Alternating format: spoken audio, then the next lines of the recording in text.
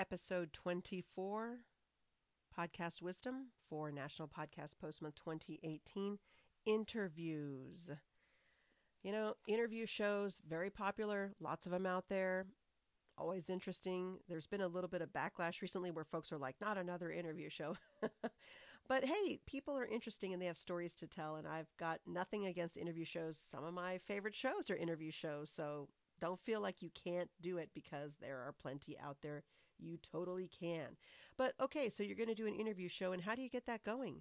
Like, where do you get your first guest, and how does that work? And how do you reach out to them? And, any number of things. Number one, I would start with people that you already know that are at least within the topic of what you're doing to kind of build that framework for your show.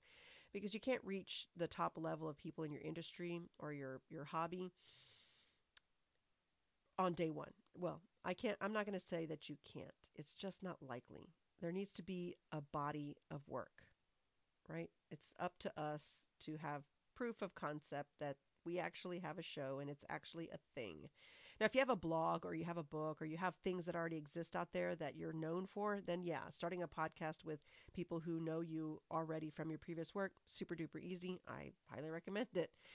But if you're starting from ground zero and you're really starting from scratch, then start with people that you know already in your industry, or folks that know you professionally, or if you're doing one for as a hobby, and then whoever.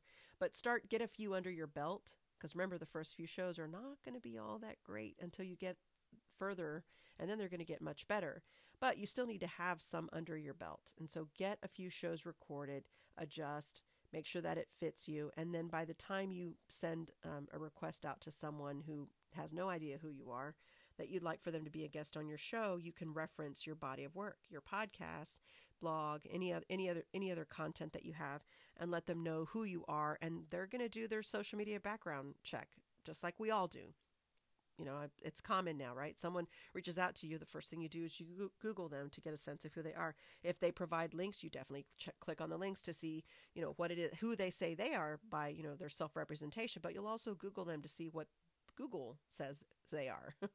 So make yourself, proof of concept. Yes, I have a podcast. Yes, here it is. Here's all the episodes. Listen to them to know my style and the way that I do my show, and you're more likely to get those folks. Now, if you're going to be doing the interview, then next up, I'm going to talk to you about kind of interview style, because interview is a part two-er. It's a two-parter because there's a lot to go on.